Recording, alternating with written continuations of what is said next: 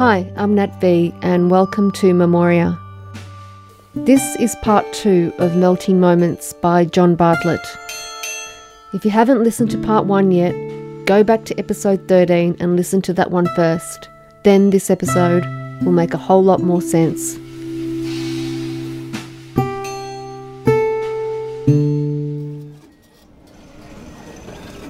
The only way to feed her now is with the nasal gastric tube. To make sure it's in place, 2 orderlies take her on a trolley for an x-ray and bump the doorway of her room. "Jesus, be careful, can't you?" he shouts. Later, when the nurses leave, she wrenches out the tube.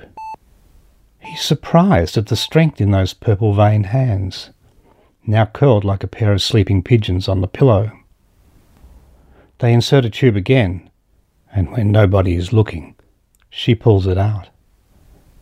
He tries to appear calm and explain to the doctor that she is dying. Why am I the one to do this, he wonders.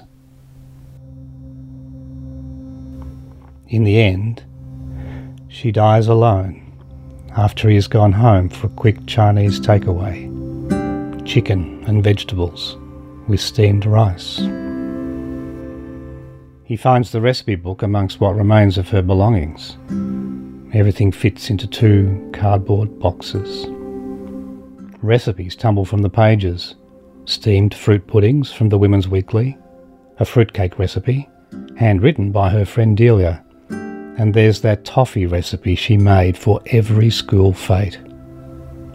An avalanche of boiling jams, baking cakes and biscuits, with that wonderful smell of home cooking still rising from the pages. He sees her now in paradise, bustling round the kitchen, then standing beside all those banquet-laden tables with a plate. A life filled with melting moments.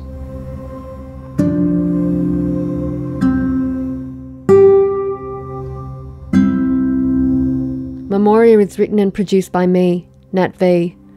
Melting Moments is written by John Bartlett and performed by Roy Mears. Illustrations of all our podcasts are by Peter Manning. Follow us on Instagram, Twitter and Facebook.